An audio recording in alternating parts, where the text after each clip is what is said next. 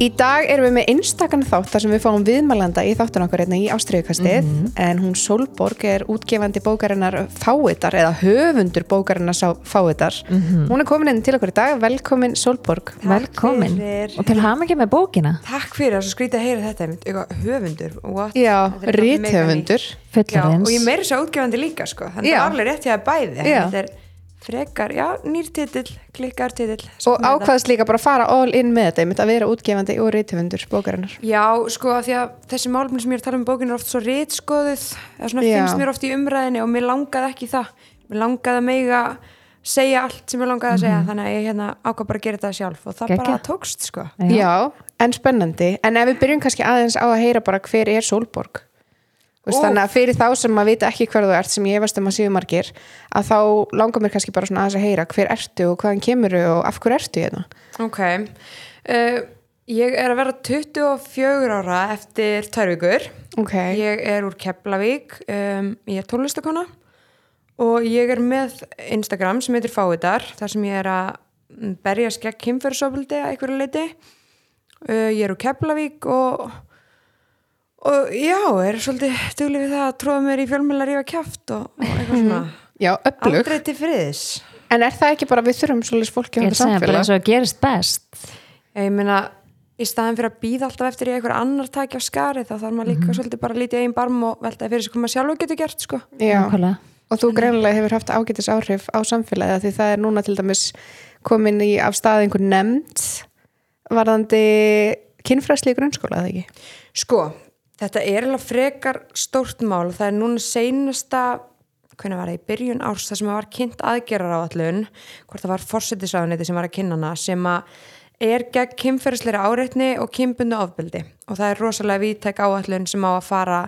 er fyrir 2021 til 2025. En ég var núna, eða verðvondi, skipuð í starfshóp með öðru fólki til að reyna að flýta þessum hlutum af því að þessi aðgerðaráætlun eins og segi gerir ráð fyrir 2021 til 2025 og eins og til dæmis í því á námsefni fyrir grunnskóla að vera tilbúið 2023 og það sem ég er að reyna að pressa á er hvað ég á að gera fyrir krakkarna sem eru grunnskóla núna og græða ekkert á því að námsefni verið tilbúið 2023. Nei, einmitt. Þannig að það er svona það sem ég er búin að reyna að gera núna seinustu kannski vikur, ég var sem sagt hvatti fólk til að senda e-mail og menntamálaráðherra. Ég var ein af þeim. Ég líka. Já. Og hún mitt er búin að segja mig, já, þetta voru ekki 1 eða 2 e-mail sem hún fékk. Það var semst ekki bara við gerður.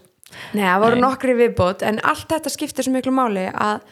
leið og almenningu fyrir að láta sér heyra og bara hættir að taka því að þau þurfu bara að bíða og sjá og vona að þá, já, bara þegar fólk tekur bara svona völdin í sínar eigin hendur þá er ýmislegt sem hægt að gera, sko. Já, samstæða. En þetta er ennþá, því miður, þetta er ennþá stopp, sko, ég er ekki búin að heyra neitt meira af þessu. Nei. Það er ekki búið að skipa starfshópi, við erum ekki farið af stað, þannig að það er ekki nóg að segjast bara alltaf að gera eitthvað, maður þarf að gera eitthvað, sko.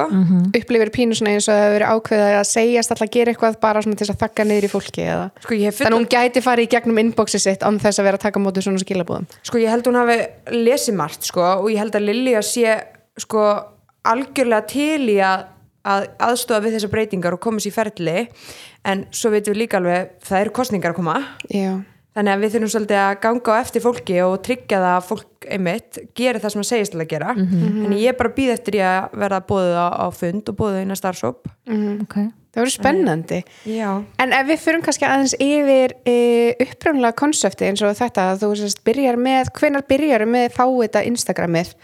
og hvernig var þetta svona í byrjun, hvernig var ferlið að koma þessu af stað? Sko, mér fannst í pínu vera svona öskrut í tómið þegar ég var að byrja með þetta því að það var enginn að fylgjast með. Þetta byrjaði allir 2016 og þá vorum við sko 2 sem byrjaði með þetta. Ég og Styrmir sem var kennari minn í grunnskóla og er bara góður vinur minn í dag. Við byrjum 2 með þetta, hann kom þessu hugmynd til mín og hann hefur greinlega séð eitthvað í þér, eitthvað svona aktivista. Já, ég veit ekki hvað svo var best að þú gerir þetta með mér en já, ég veit ekki af hverju sko Einu bara geggja að segja hvert þetta er komið í dag. Algjörlega, og ég held að það sé bara því að þú veist, þetta er orðið svo stórt í dag að því ég held að þetta séu málefni sem snert okkur öll á einn eða annan hátt hvort sem við þekkjum eitthvað sem hefur lent í ykkur svona eða þekkjum bara sjálfa í einn skinni. Akkurat. En ég byrjaði fyrst á því bara að fara í gegnum skjáskot þar sem að fólk var að árita mig eða menn voru að árita mig og byrti þarna inn á og svo fór ég að fá skjáskot sendil mín frá öðru fólki og reynslusögur þeirra af kynferðisofbeldi og þetta var bara svo ótrúlega mikið að fólk fór bara að hrannast inn á þessu síðu og fylgjast með og loksins var þetta eitthvað að komast upp á yfirborðið og við skulum sko alveg að halda því til að þetta var fyrir Me Too en að þú veist við vorum ekki svona mikið að tala til dæmis kynferðislega áreitni eða bara hvað eðlilegt í samskiptum og hvað ekki eðlilegt þannig að það rosalega margt búið að gerast finnst mér á seinustu árum. Þannig að mætti alveg segja sko náttúrulega vitundavakningin sem núna náttúrulega gríðaleg bæði bara hjá eldra fólki og þessum yngri þannig að mætti alveg segja að þetta mögulega komið ykkur bolta á stað. Já, hrindu svo svolítið í framkvæmdir. Já, akkurat. Vonandi. Þannig að svona fleiri byltingar fór í gang og svona. Ég meina þegar ég var til dæmis úlingur, maður vissi ekki hvað mörk þýddu eða hvað kynferðislega áreitni nákvæmlega eða hvernig á maður að þú veist, tala saman í kynlífi. Þú veist, alls konar svona hlutir sem að vanta bara. Ég meina eina fræðslan sem að ég man eftir að fengi þetta minn engastæður. Já, ég man eftir samt man eftir að hafa fengið þá fræðslu, ég man eftir að Hektor fekk þessa fræðslu, strákurinn minn. En vitið að mér finnst það samt sko sú fræðsla finnst mér ennþá pínu gamaldags af því að, ok, við lærum hvað er engastæðurinn okkar og fólk má ekki snert okkur á engastæðunum okkar nema við gefum leyfi en til dæmis er lærið á mér þá ekki minn engastæður má fólk koma við lærið á mér af því það er ekki minn engastæður þannig að þú veist, þetta er bara svona, ég held að þurfum svolítið taka viðtækari fræðslu þetta sem þetta bara, ef þú gefur ekki leyfi fyrir einhverju snertingu eða einhver gera eitthvað við þig sama hvar það er á líkamanninum þá er það ekki lagi. Eða er hvað sem fólk segir. Algjörlega. Af því ég til dæmis alveg upplifað það að það eru kannski einhver orð sem er sagt við mig sem eru óviðeigandi. Þú veist, það sem er verið að spyrja mig út í kannski mitt persónulega kynlíf eða eitthvað svoleiðis og ég veit náttúrulega, nú vinn ég við þetta að vera svona opin fyrir þessu og tala um þetta opinberlega en það eru samt mörk þar. Þú veist, eins og þú hefur örugglega upplifað sjálf líka að fá spurningar og alls konar svona athugasemdir sem að fara yfir þín mörk þrátt fyrir það að þú sért með hann opna miðil og sért að svara opinskátt en þá eru samt líka mörk þegar að kemur að því 100% og einmitt af því að maður er opinber aðili í þessu að þá áttar fólk sig ekkert alltaf á því gæti verið að ég sé að vaða yfir hennar mörk með því að segja þetta eða spyrja þetta eða gera þetta gagnvart henni og ég þarf svolítið að minna mig sjálf á það líka bara ég skulda engum svar ég skulda engum einhverja athygli eða já og svo framvegði sko þannig að það er mikilvægt að við pælum bara svolítið í þessu almennt séð sko. Ég upplifði pínu þegar Fávitar var að byrja og ég var að byrja að fylgjast með þér að þá var þetta einmitt mikið af þessum skjáskotum og þá upplifði ég pínu svona vá, þannig erum við með vettvang fyrir einstaklinga til þess að tjá sig og segja sína sögu og upplifa mögulega svona pínu skömminni farin frá þeim eða geta einhvern veginn svona losa sig svolítið við að því að margir voru til dæmis einstaklingar sem að höfðu aldrei sagt neinum og margir voru einstaklingar sem höfðu aldrei leitað sér aðstoðar voru að birta sögurnar sínar og þrátt fyrir að þau hafa kannski ekki hugmynd hverju lásu eða neitt svona en bara svona þau voru búin að segja einhverjum nafnlaust og það upplifði pínu svona frelsi tengir við þetta? 100% fólk var stundum og fullar fólk var stundum að senda mig bara sögur af einhverju sem gerist fyrir 20-30 árum og segja bara takk, ég hef engum sagt frá þessu og að því að þetta er bara það að verða fyrir ofbeldi er bara rosalega mikið áfall og það að burðast með það eitt getur bara verið bara lífshættulegt þannig að það að hafa loksins eitthvað og ég menn svo þurfum við líka bara meiri umræðum það hvert fólk getur leitað ef það verður fyrir ofbeldi og einmitt að það sé ekki þeim að kenna og allt þetta en Fávitar er, af því að það eru svo margir þarna, þetta er orðið svo mikið vald einhvern veginn þannig að þarna eru að langmestum hluta er þetta fólk sem að er á móti ofbeldi, er komið þarna til að styðja en ekki til að fordæma eða vera eitthvað að rífast eða hata þannig að til er einhvern veginn þeim hópi ég held að það sé rosalega sterkt og átt að sjá því bara það er fullt af öðrum brotaþólum ofbeldi sem eru hérna inn og skilja kannski að einhver leiti hvað ég er gangi í gegnum en það getur verið sterkt en á sama tíma þá er það samt ekki þannig að það sé einungis fólk sem hefur orðið fyrir ofbeldi eða eitthvað svoleið sem followar þig heldur er þetta bara einmitt fólk sem hefur áhuga á þessu málefni og vil styðja annarkvort eða fylgjast með og sjá hvernig gengur það ekki Jú, algjörlega Nei, mena, við búum bara því miður í heimi þar sem að ég held að allir þekki eitthvað sem hefur orðið fyrir ofbeldi þannig að þó að ég hef persónulega orðið fyrir eitthvað grófa ofbeldi þá er kannski vinkonu mín orðið fyrir grófa ofbeldi eða eitthvað í fjölskyldunum minni það er bara staðan og við þurfum að tala um það þannig meðum ekki sópa því undir teppi, það er sturgluð staðreind sko. Já, og það kom svolítið svona skýrt í ljós munið eftir átakina sem allir voru að setja svona ringu utan á myndirna sínar gula ringi og appelsínugula ringi og þar einmitt, það voru svo ótrúlega margir sem tóku þátt í þessu að ég var bara í sjokki að sjá hérna Facebooki mitt og ég man svo vel að því ég setti svona, var ekki appisnugulur hringur eða þú þekktir einhvern sem hefur orðið fyrir kynferðislega ofbeldi minni mig og gulur ef þú hefur lent í því og ég setti appisnugulan hringja mér í stuðningu við þá aðeila sem hafa lent í ofbeldi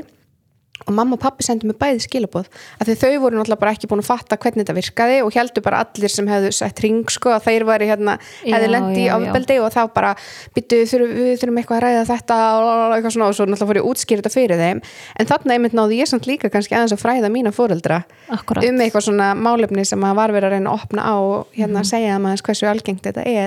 en mér fannst það alveg sjokkerandi að sjá. Veit ég held líka bara að því að við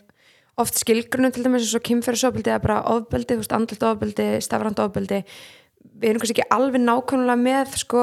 hvað þetta raunverulega þýðir en ég held að flest okkar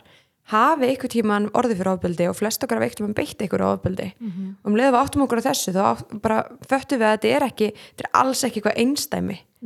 þetta er bara einhvern veginn grasserandi í menningun okkar sem klikkað. Hvernig myndir þú, ef ég myndi spyrja í dag bara hvernig skilgreiniru ofbeldi? Hefur þér eitthvað svar við því? Það er svo ótrúlega víðtækt sko. Ofbeldi getur náttúrulega verið líkamlegt eða andlegt, kynferðislegt eða stafrænt og til dæmis kynferðislega áreitni eins og hún nefndir áðan. Hún getur verið, orðbundin og hún getur verið tákgræn og hún getur verið líkamleg eins og til dæmis ungar stelpur hafa sendt á mig bara það kynferðislega áreitni ef ykkur fróar sér hliðin á mér í strætó og horfir á mig á meðan, það er tákgrænt þó að sé enginn að snerta hana eða segja eitthvað við hana en leið við áttum okkur alls konar svona, ég held sko og ég heyrði ykkur á svona rosa góða skilgreiningu á ofbeldum daginn, ég man ekki frá hverjum það var ég var hérna hluti af málþingi gegn ofbeldi í Háskóla Íslands, þá var hún að tala kúgun að einhverju leyti og ég held að ofbeldi ég held að það sé ágætt lýsing á því að sé ákveðin kúgun af því ofbeldi er bara stjórnunatæki þetta er bara ákveðið vald þetta er ekki alltaf eitthvað svona þetta er valdabarátta ofbeldi getur til dæmis líka verið hunsun þú veist, eins og við höfum talað í ástríðukastinu áður að þessi svona þetta ofbeldi það svona hunsar makaðinn eða aðila í kringum þig til þess að sína þeim sko, þetta er einhvern veginn svona ósamþykkt þetta er svona sem mér finnst jákvætt í þessu er að ofbeldi er ekki lengur bara ég var kilt í andlitið það var ég með áverka ég með áverka, ofbeldi er ekki endilega bara eitthvað sem gefið marblett sko ég er með eitt dæmi hérna því ég hef eins og lent í slagsmálum og það var við stelpu í grunnskóla og við slóumst málið er að ég lamdi hana ekki heldur var ég að kalla hana á ljótum nöfnum bara stóða argað og sagði hvað hún var ógeðsleg og eitthvað og ég bara skammast mér mjög fyrir þetta, ég var 11 ára gömul og þetta er ekki fallegt en það enda með því að hún ræðst á mig og þetta var í fyrsta skiptið sem að ég fekk svona upplifun það að því að mér var refsað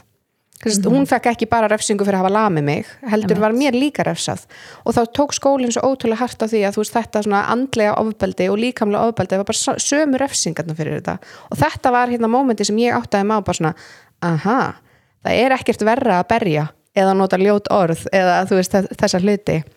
ég var annan 11 ára, 12 ára eða eitthvað við erum vinkonur í dag þannig að við erum ekki á neinar ágjur við grófum stríðsaxirnar og erum vinkonur í dag þetta var svona eitthvað in heat of the moment að rífast eins og gerist þetta er einmitt máli sko líka að leið og fólk þarf að sæta afleiðingum fyrir það að hafa gert eitthvað þá erum við líka rosa mikið sorry og ég tengi við þetta sjálf og það er sem skipt svo miklu málum að viti fyrirfram einmitt hvað er þetta, ekki bara alltaf hvað við gera eftir að ofbeldi er átt sér stað einmitt að grípa þetta áður en það verður af ofbeldi 100% og það er kannski líka það sem þú stoltið að vinna í dag er að fólk átti sig á hvað ofbeldi er þannig að það geti gripið sig í þessum aðstæðum áður en það er rauninni veldur þessu það bara er svo takmörku fræðsla hvernig á 11 ára Gerður að vita hvernig hún á að hegða sér í samskiptum við annað fólk maður fæðist ekki með þessa hæfileika að vera bara snillingur í samskiptum þannig að við þurfum og vitið það, ungt fólk með svo mikið af spurningum og fólk er bara eitthvað spurðu þennan, kannski við þessi eitthvað, ég veit ekki þetta er ekki mínu verkarhing að hjálpa þér þetta er svo mikið svona, fólk er að benda á hvert annað og meðan við erum á því þá eru bara eftir úlingar með engin svör og eru bara eitthvað fikar sig áfram og reyna að finna út þessu sjálf eða horfa klám og þú veist fá upplýsingar kannski frá aðalum sem eru ekki hæfir eða svona, hvað maður að segja, ekki réttu aðalarnir til að veita þessu upplýsingar. Akkurat. En mér langar svo að spyrja aðeins út í svona fræðslu almennt hérna á Íslandi, að því að núna varst að ræða að þú ert komin í nefnd þar sem á að endurskoða kynfræðslu í grunnskólum og mér er svo mitt ótrúlegt að því ég fylgist með þér daglega að sjá mitt þegar þú ert að spyrja krakkana eða fólki sem er að fylgja þér, þetta er náttúrulega ekki bara krakkar, það er fullt af fullorðnu fólki sem er að fylgja þér að hérna hvernig kynfræðslu það fekk og það eru margir sem tala hérna öftustu blaðsögurnar í bókinni og hafið mist af kynfræðsla því þau voru veik þennan miðvikudaginn sem að kynfræðsla var öll þessi 10 ár og eitthvað svona þannig að hérna, mér langar svo að spyrja þú veist, hvernig var kynfræðsla sem þú fékkst í grunnskóla? Wow. Sko, ég oft spurðum eitthvað svona veist, hvernig varst þið sem krakki og hvernig var þetta og ég man svo lítið frá því ég var krakki sko. En ég man samt að sko, ég man eftir einu mómenti að kom skólahjúkrunarfræðingurinn til okkar og setti hérna smokka banana, þetta var eitthvað svona dæmi og ég man bara að það var ógeðslega vandræðilegt eitthvað og yndisleg kona þessi skólahjúkrunarfræðingur en ég man bara þetta var ekki að fara að kenna mér neitt eitthvað þannig það var ekki fyrir en ég fékk einmitt styrmi sem umsjónarkennara sem bjóð til Fávitar Instagrami með mér í 9. bekk og ég man að hann tók þetta alveg í gegn sko og við gátum að leita til hans með alls konar hluti og gátum spurt hann að öllu og hann var algjörlega til taks til að hjálpa en ég veit líka bara að það er ekki sjálfgefið að fólk börn og úlingar endi með svona góða kennara að þetta má ekki vera eftir hendisemi eins og eins kennara eða skólastjórnenda af því að ef að skólastjórnandi segir bara þetta hendar mér ekki eða mínum skóla þá liggur við kemst það bara þannig í gegn sko. Ég mitt, það fer svolítið eftir ég mitt bara á hvaða tímabili í rauninu stjórnendurnir eru innan skólans, hvort að þeir séu opnir fyrir þessu eða ekki. Já, ég er alveg sammála. Hverjir eru þeir með hvaða skoðanir, allt þetta? Já, ég er með svona eina hugmynd sem hefur svona langað til að viðra við fólk er að þú veist eins og varandi kynfræðsla því ég man svo vel eftir þessu að það var einmitt svona mjög takmörkuð kynfræðsla í mínum skóla það var einmitt skólahjúkrunarfræðingur sem kom og talaði stelpum og strákum var skipt upp í hópa og stelpunar fóru inn sér og það var verið að ræða um blæðingar og túrverki og eitthvað svona og sýnt hvernig ekki ferðast eggjaleiðarana og eitthvað aldrei var talað um sjálfsfróun í því samingi eða hvernig þetta snerta eða eitthvað og ég man bara hvað ég var ótrúlega svona lost þegar að koma að því að ég til dæmis langaði að byrja að stunda sjálfsfróun og ég var að setja putten í leggöng og ég bara, þetta er ekki gott ég fann að ég vissi ekki að það ætti að vera snípinn og það var ekki búin að segja mér það en svo man ég svo ótrúlega vel eftir því þegar ástráður kom í heimsókninu sinni og þarna voru bara krakkar sem að, eða bara úlingar og ungmenni sem að komu og voru að kenna kynfræðslu og það náði svo miklu betur til hópsins. Þú veist, tilfinningin að vera með skólahjúkrunarfræðingin var óþægileg og þurfa að mæta henni síðan á göngunum og eitthvað svona, en svo fengum við utanakomandi aðalega sem voru nær okkur í aldri og eitthvað svona og þau náði einhvern veginn miklu betur til okkar. Þannig að mín spurning væri það kannski einhvers konar lausn fyrir kynfræðslu á grunnskólastigi að það væri rauninni bara skipuð svona sérstakur starfshópur sem sæi að fara all land í alla skóla x oft á vetri fyrir x marga bekki, auðvitað væri kannski líka einhverju tímar sem að væru kendir reglulega sem er kynfræðsla, en síðan fengju allir skólar líka svona utanakomandi aðila sem að í rauninni kannski myndi svona, hvað ég meina, ná að tengjast hópnum betur, af því það eru minni líkur að þú sért að fara að tengjast aðila sem er kannski 40 árum eldri en þú og eitthvað sem þú veist að fara að horfa fram í mömmu og pappa þegar þau koma að segja í skólan einmitt, og bara svo fóreldra viðtal kannski vikuna eftir og þú ert nýbúin að spyrja bara, hvað er vont að missa meitóminn ég man nefnd eftir þessu sko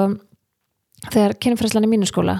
ég er eiginlega munandi bara núna að við erum að tala saman það kom ykkur utan að komandi til okkar við fengum sko frá skólahjúkrunarfræðingnum þetta, hvað er minn engastaður og þetta, ég á mig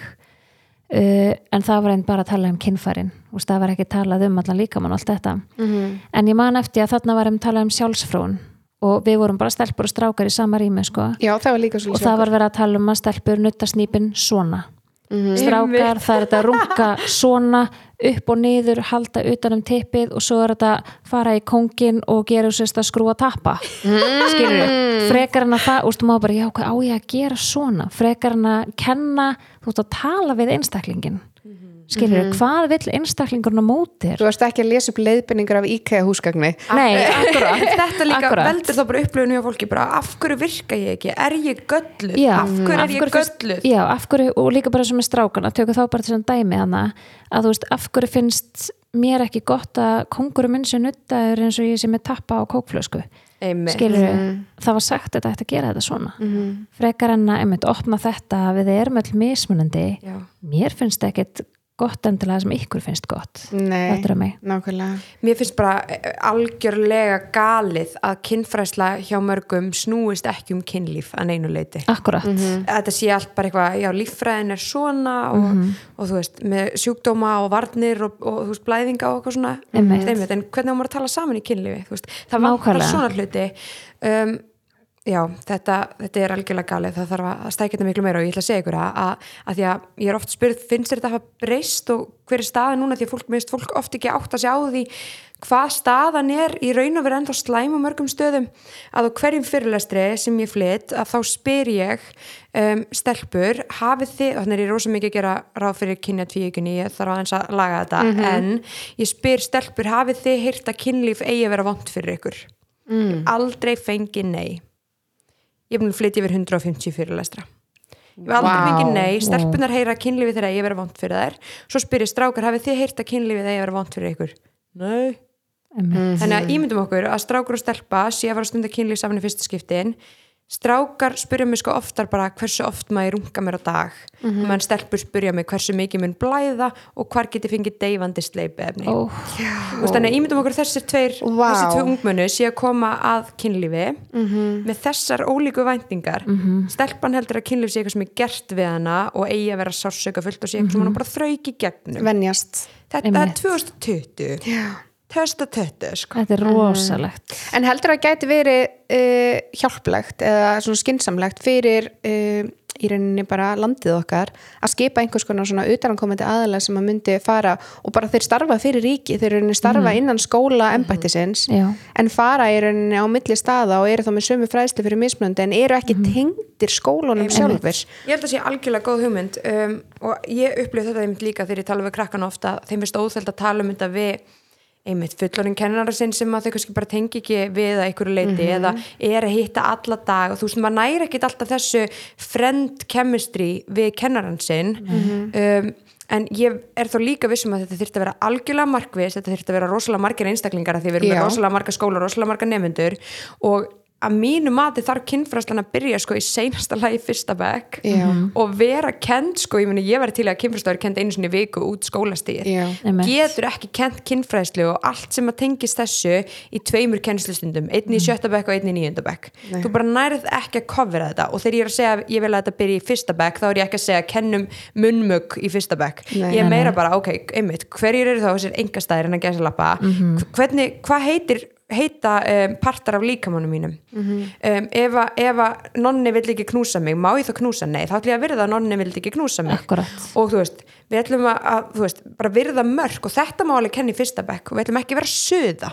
þetta má kenna í fyrsta bekk, ég er búin að segja nei og hvað maður að gera þegar einhver segir nei við þig þetta er hægt að kenna 5-6 ára börnum þannig að við þurfum að byrja algjörlega í grunninum að því að einmitt þessir utanakomandi aðilar sem koma þá inn megi ekki vera að kenna grunninn Nei, einmitt, það þyrfti að vera lengra komið þegar að þeir koma inn þessu utanakomandi aðilar Já, ég upplifið þetta og ég sko búin að ræða til þess bara eins og við Sigurdögg sem er einmitt okkar besti kynfræðingur hérna búin að sinna kynfræðslu í áratugu á Íslandi, hún kendi mér til dæmis, hún kom inn í grunnskóla minn og kendi mér kynfræðslu en við erum búin að ræða það einmitt okkar upplifin oft svo að við séum að koma inn og kenna algjörlega grunninn bara hvað er snýpur þetta eiga þau að vita sem úlingar í grunnskólum sko. Ég var 23 ára þegar ég kom staði hvar þvagrásin mín væri Akkurat Þarna var ég búin að eiga kynlífstækjaverslun í 3 ár Fólk veit ekki að sé þvagrás og leggöng sko. En ég vissi samt ég pissaði ekki með leggöngunum en ég bara spáði, ég vissi ekki að það væri 3 gött Það eru 23 ára, ég er búin að eiga kynlífstækjaverslun í næstu 2 ár, eða 22 kannski en þarna var ég að komast að þessu og ég var búin að fá þvalegg en ég, þú veist, maður var ekki að horfa og spá og eitthvað, því ég náttúrulega því ég fæði barnið mitt að fyrir keisara og fæði þvaleg og líka, en já, mér finnst það svona faralegt og líka bara þetta, þú veist, að normalega að tala þessa hluti, ég meina núna er ég orðin fullur en þegar ég finn mína rödd í kynlífi að geta sagt við aðilann sem að ég var með í kynlífi, mér finnst þetta gott og mér finnst þetta gott og ég vil ekki láta gera svona ég var hann fullorinn þegar ég fekk þetta öryggi það skaðlegt að sé ótrúlega mikið af ungu fólki sem bara stunda kynlíf ekki á þeirra eigin forsendum bara ég bara gera sem ég held ég verið að gera það sem ég held að þú viljir að ég geri eða og líka bara þessi kvíði og þetta stress sem fylgir nú upplýði ég til dæmis rosalega mikið frá í gegnum minn miðil bara að konur eru bara feimnar, þær eru stressaðar, þær vita ekki, þær hafa aldrei fengið kennslu hvernig tippi virkar eða hvernig á að snerta það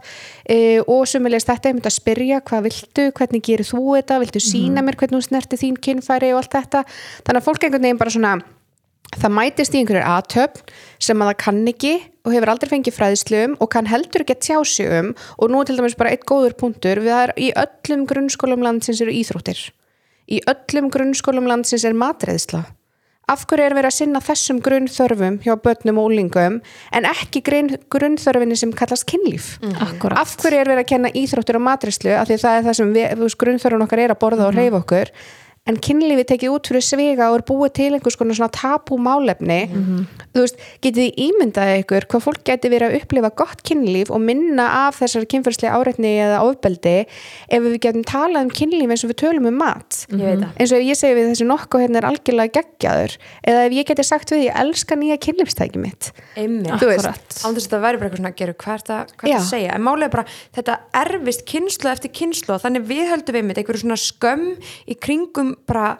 hérna eðlilegustu hluti í heimi að því að einmitt fullorðið fólk ekki vant að tala þetta og þess vegna þurfum við aðeins meira ná að opna umræðuna þannig að börnunum okkar geti síðan liðið betur að tala þessa hluti þetta skiptir alls svo miklu máli og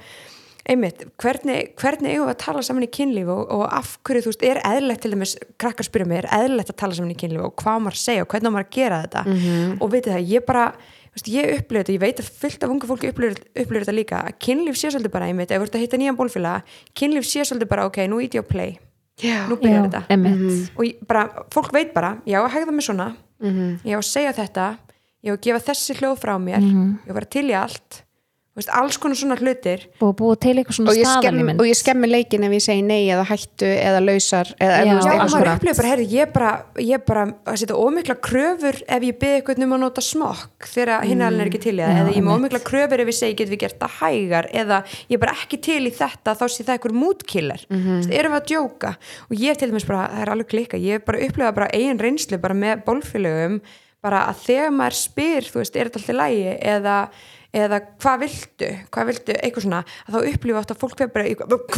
þetta er bara fínt eitthvað svona, að því að fólk er ekki vanti að tala í kynlífi ég er svo saman, ég sömur reynslega að segja, því að þú veist þegar ég var að lausu og var að sofa í nýjum einstakling og þá var bara svona fyrsta eðlilegt fyrir mér að vera að spyrja bara hvað fílaru það bara allt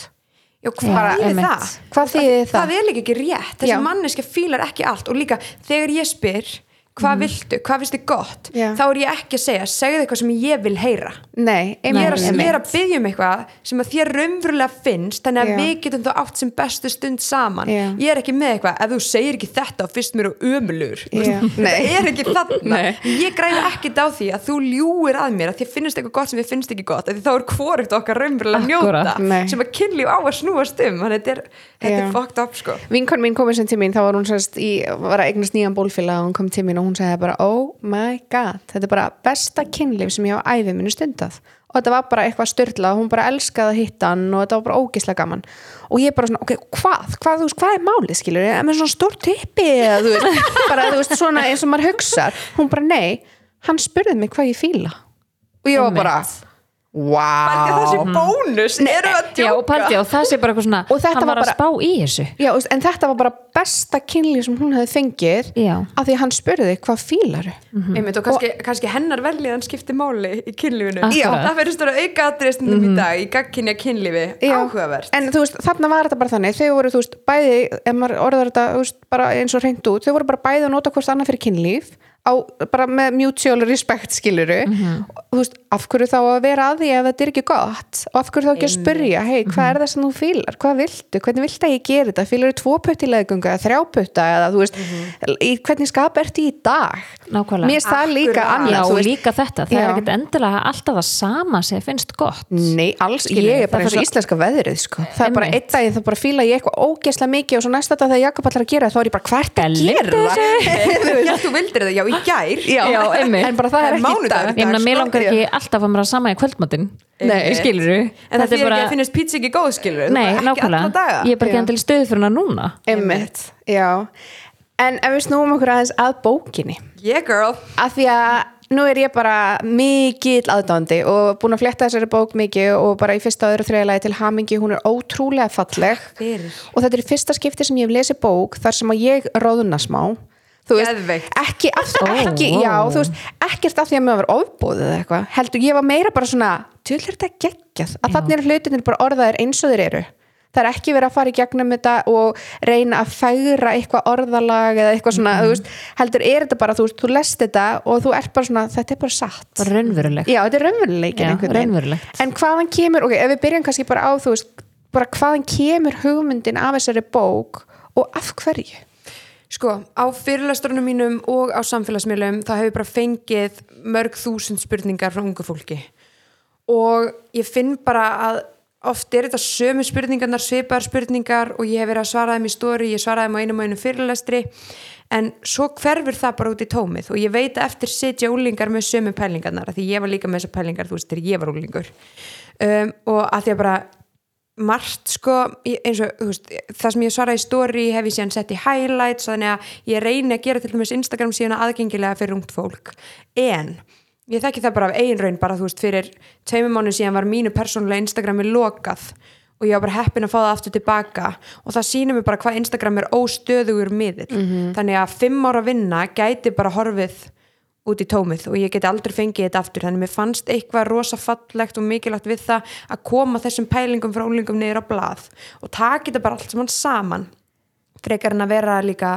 að senda, þú veist, ef þú ert með pælingar píkur þá talar við þennan, ef þú ert með pælingar þungun eða þungunarof þá talar við þennan, ef þú ert að vita eitthvað hinsinleika þá talar við þennan, taka þetta bara allt saman að því að ég var með þessar pælingar, ég veit að úlingar í dag eru með þessar pælingar og eftir 10 ár verða aðrir úlingar líka með þessar pælingar ég er sko ennþá í dag með þessar pælingar sumt af þessu sem þú varst að skrifa ennþá í dag er ég stundu bara eitthvað ég velti fyrir mér einmitt með þungunarof, hvernig snýr maður sér en þannig er bara kapli í þessari bók þetta er bara svona svo handbók þetta ætti vera bara, þú veist, í hanskahólfinu á öllum bifröðum og þegar þið leiðist aftur í bílnum að þá ferð að lesa þessa bók þetta er líka sko, ég er búin að fá svo gott feedback eftir að hún byrja til þessi sölu hjá Blöss að fólk er komið henni í hendunar og ég er að fá bara svona, veist, það var einn pappi sem senda mig daginn bara hvað þetta verið búið að opna og umræður heima fyrir að stelpa, hann átti 13 ára dóttur sem var búin að vera að lesa hana og hún var að leita til foreldrana með spurningar sem að, hún var búin að fá eitthvað svona aðeins úr bókinni, hún var að tala þessa bók við bræðu sína og var að ræða ákveðna hluti við bræðu sína svo komið sitt hver vinkonan första og lögða þetta til hennar og bara, þú veist, að heyra þær hlæja yfir bókinni eða hafa grafarþögn á einhverjum tímapunkti þegar ég var að lesa eitthvað veist, þetta er það sem ég vil bara að ég veit að fólk er erfitt með að byrja þessar umræður fólk veit ekki sko hvað á að segja og hvernig á að segja það og alls konar svona og ég held að ef ég fæ mitt eitthvað til að róðna ef ég fæ eitthvað til að hlæja bara veist, frá sér allt við ef ég stuði eitthvað, ef ég opna einhverjar umræður heima fyrir sem að hafi ekki náðust að opna áður að þá er bara markmiðinu svolítið náð en ég vildi einmitt bara ná þessu öllu saman og einmitt þetta er pínu svona leiðarvísi þú getur farið bara í 7. kafla og fundið svar við því hvar kaupir maður smokka þetta er eitthvað sem að mér fyrir svo geggjað vegna þess að þegar ég var úlingur á þessum aldri og við vinkonuna vorum að hittast þá hittistu heimi á vinkonunni þar sem við gáttum að fundið bleikt og blátt undir rúminni á foreldrunum og það voru okkar pælingar skilur, einhverja sögur þar og einhverja myndir þar og hvernig þetta að gera hlutina pælið í þessu það er bara, hvernig fær maður í sleik og er ég lægur með bóið tippi Hvað kostar neyðarpillan? Þetta er bara svona algengar spurningar sem fólk velti fyrir sér og annað sem að ég sá líka bara sem greip mig strax þegar ég fór að fletti gegnum bókina að þetta er ekki klínist eða þetta er ekki svona,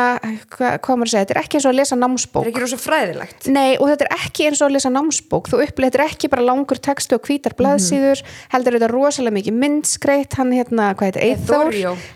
Eithórió á Instagram, hann sem sá alla myndskreitingarnar og það er alveg bara svona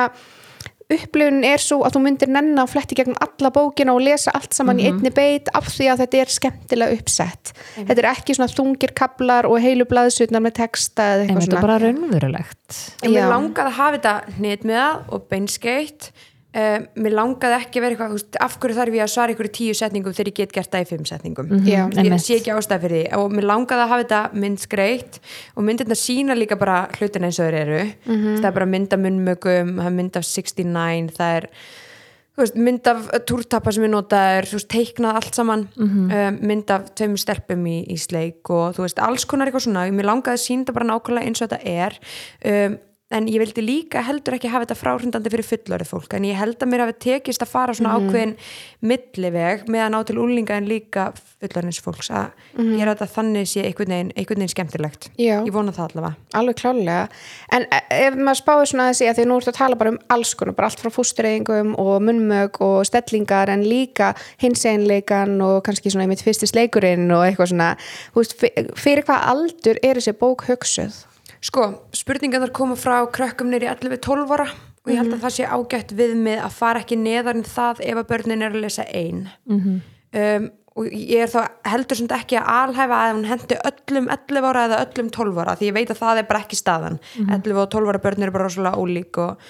þroskast mishratt og allt þetta en ég held að sé bara flott að forráðamenn og fólk sem að vinna með börnum kannski renni yfir þetta og sjá hvort það hendi þeirra barni og svo má líka alveg lesa ákveðna kapla með þeim en geyma aðra kapla þanga til að henda af því það eru til dæmis bara kaplar kynferðisofbeldi og ofbeldi sambönd sem að kannski hendi ekki ykkur 11 ára en svo veit ég að það geti alveg gagnast þeim að vita bara að það er alltaf að vera hommi til dæmis, þannig að það er ýmislegt í þessu sem geti gagnast ungu fólki en líka eitthvað sem mætti bíða með fyrir eldri en ég veit að þú sagði Gerðar að hún væri ekki rosa fræðileg, ég passaði þetta hún er fræðileg en ekki á þessu fræði tungumáli ekki þessu lækna tungumáli ég er alveg með slettur á ensku í bókinni og ég til dæmis, ég leiðrétti ekki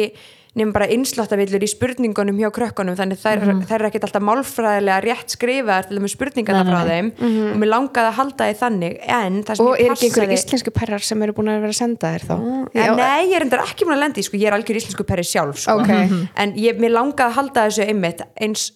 heiðarlegu og ég mögulega gat en það sem ég passaði samt það eru 3 kynfræðingar sem að lásu yfir svör hjá mér það er kvensjúkdómalæknir sem er búin að lesa yfir svör lögfræðingur og einn af þessum kynfræðingum er kynlífsráðgjafi þannig ég er búin að passa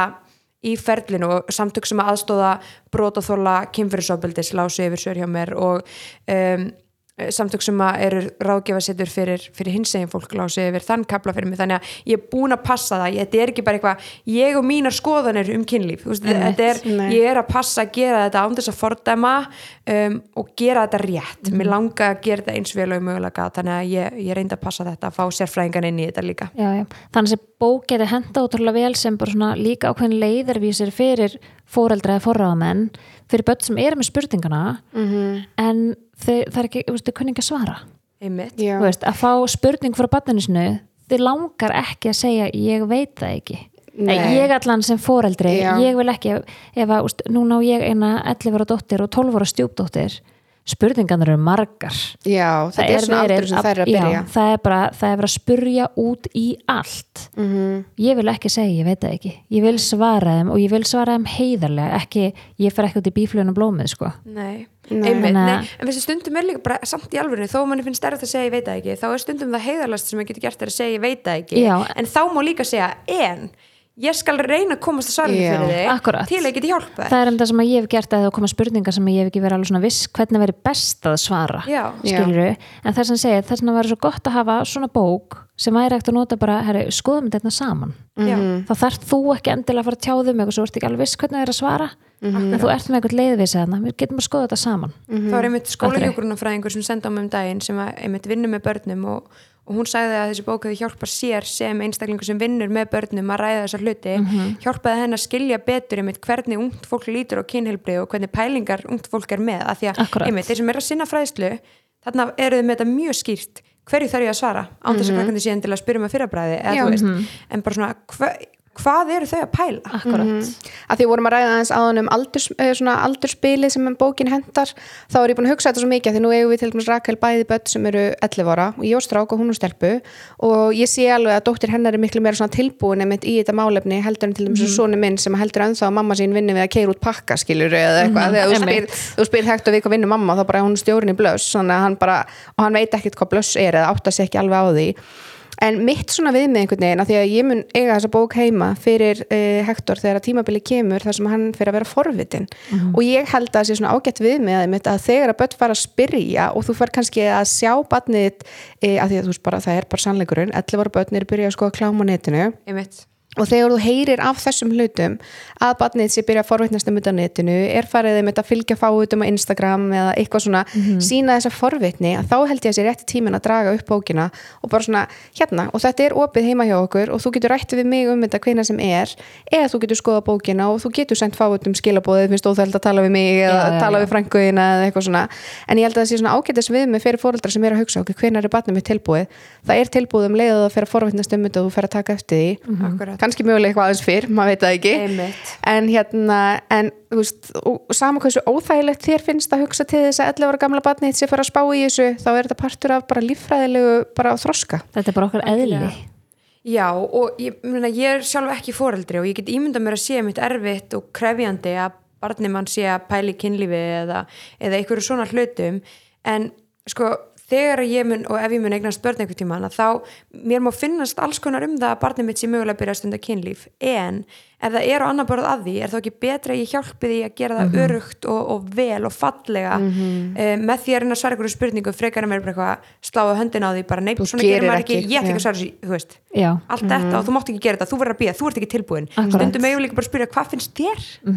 ekki bara ákveða fyrirfram fyrir börnin okkar og við vitum það líka bara vel að allt sem er bannað það verður meira spennandi og þá fer maður jafnvel líka bara í öfu og átt við þetta, maður fer að gera hluti sem að þú veist, að því þetta er bannað þá gerir maður þetta þrátt fyrir að mann finnst það óþægilegt eða ekki, eða skilur maður er kannski ekki tilbúin eða eitthvað. Og líka, sko, ef að börnin eru að koma með spurningarnar, þá er af því þau vilja svarið og þau ætla sér að fá svar. Þannig að ef þau fá svarið ekki heima við, þá fara að finna einhver strannstar. Og líka bara staðreynd. Ef þú lítur í hináttin og skiptir umræðinu, þau gleyma ekkert spurningunni. Nei, þau vilja þetta svar. Nei, þau vilja svarið. Já, hvað er bókin löng? Af því að ég veit að þú hefur fengið mikið af þessum spurningum frá úlingunum, af því að ég held, ég nefnilega, af því að þegar þú fórst að tala að gefa út bók og þá kom þessar pælingar, hvað verður bókin löng og hvað eru margir kaflar og hvað eru margar blaðsíður og eitthvað svona, ég held að stæðsti óttinn hjá úlingunum hafi verið að þetta yrði svona eins og bæklingur að þetta yrði svo ógeðslega stutt og það yrði svo lítið af fræðslu það væri ekki nóg það var allavega það sem, já þetta væri ekki nóg en leiðu þú segir hvað eru margar blaðsíður í bókinni 168 já 168, það er hægt að fara þú veist hérna ágætlega langt í gegnum það en leiðu þau myndi fá svona kannski pínu svona innri ró bara að vita ok, 168 blaðsíður það er þú veist það coverar ýmislegt ég ætti mögulega geta fundið einhver svör já, ég svona, allavega mín svona hugsun þegar ég sá að þú varst að fá þessar spurningar var bara svona þau eru bara stressuð að þetta er 18 blaðsíðna bók hérna, eða 27 blaðsíður ein lítil saga sem fyrir gegnum þetta Nei, menn þá hefur bara þurft annan 17 blaðsíðna bækling og annan, þú veist, ég bara ég veit ekki, en svo veit ég að mér fannst erfitt að enda við 168 veist, ég var, fjölskylda mín er búin að vera svo mikið til staða fyrir mig í öllum þessum skrifum og eftir að bókin kom út og veist, bara til dæmis það bara að skuttla forpundunum er bara eitthvað dæmi sko, þau eru hetjuna mínar og ég er ótrúlega þakklátt að hafa svona gott bakland en pabbi var einmitt bara í ferlinum bara, Sólborg, svo þurft þú líka bara að læra að stoppa getur ekki svara öllu í þessu og einmitt, það er svolítið mikilvægt bara, þú veist að einhver stað þarf maður að setja punktin yfir og hérna, ég hefði getað haft þetta 300 blaðsíður sko, en ég reyndi að hafa þetta svolítið svona meira hnitmiðað og svona spurningar sem ég fæ oftar Já, einmitt Ég ætla þá að lefa mig bara að spyrja sér fyrir að koma önnur bók? Guð, ég veit það ekki ekki akkurat nú þetta er eins og, ég ætla að segja það er ekki pínu eins og fór spurningur nýbúin að fæða barn og þú ert ennþá í úthreinsun og það bara ekki fæða aftur annað barn heyrði mér bara, já, nei, sko núna Ég veit það ekki mér langaði aldrei þegar ég var yngri eitthvað að verða rithöfundur eða útgefandi og ég var bara að ræða þetta við vinmun daginn bara, þú veist, ég er ekkert búin að ákveða neitt af þessu með eitthvað svona löngum fyrirvara eða þetta sé eitthvað svona markmið mitt að búa til Instagram eða markmið mitt að vera fyrirlesari, þetta er svolítið bara eitthvað dyr sem hafa opnast bara hvora á eftir annari og ég er bara svolítið tekið, þannig að þú veist, það getur vel verið að ég skrifa eftir einhverja aðra bók kannski verður hún ekki eins og Fávitar eða eitthvað tengt kynferðisofbeldi en þú veist, ég veit það ekki og ég vil ekki vita af því að mér er bara gott að stökkva á hluti þegar þeir bjóðast manni eða þegar mann dettur það í hug og vera ekkert að ákveða þetta alltaf langt fram í tíman, ég held að mér er það svolítið fallegt, svolítið frelsandi að veit ekki allt sko kannski. Spennandi en bara fyrir þá ef við kemur sem gerum núna Sólborg er að fara að skrifa aðra bók það verður eitthvað starf við viljum ekki halda því til það en bara svona að lokum hvað er hægt að kaupa bókina? Eins og staðan núna er að kaupa hann í Blöss það er eini staðurinn hún er samt að koma í helstu bókaverslani núna á næstu dögum og á næstu vikum ef að fólk finnur hann ekki þá er hægt að hafa bara samband við mig en að fá þetta Instagraminu og ég get veitt nánari upplýsingar og vanalega er ég að deila ykkur upplýsingum í story bókina og það er rétt hjá mér að Blöss er að bæða að senda og það er líka hægt að sækja upp í búð jú, það er hægt þannig að fólk sem er COVID-hrætt og vill ekki fara út í búðir það getur fengið heimsend og svo vonandi það fljótlega í næstu bókabúðum þannig að fólk geti nálgast þetta þar að því að það er ekki ótrúlegt, ég skilja það ekki en það er ekki allir sem vilja endilega fara í Blöss til að kaupa sér eða kaupa á netinu bókina eða eitthvað svona þannig að en það er svolítið bara val hvers og eins kannski fínt þá líka að taka fram og það er einmitt ekki aldurstakmark á bókinni þó hún sé í Blöss einmitt, af því að við miðum vanlega við 16 ára aldurstakmark en á bókinni erum við ekki með neitt aldurstakmark þannig að yngra fólk mætti koma inn til að kaupa hana með grímu allir að nota grímur en þetta voru loka orðin hjá okkur Sólborg, takk kærlega fyrir að koma til okkar og bara til hamingju með þig fyrir að hafa staðið í þessu að gefa út þessa bók og verið búin að bara afla þér allra þessa fræðslu að þekkingar bara takk fyrir okkur hinn og deila með okkur takk sem leiðis bara fyrir að hlusta og vera með því ég geti þetta ekki á ykkar og ég hlakka til næstu bókar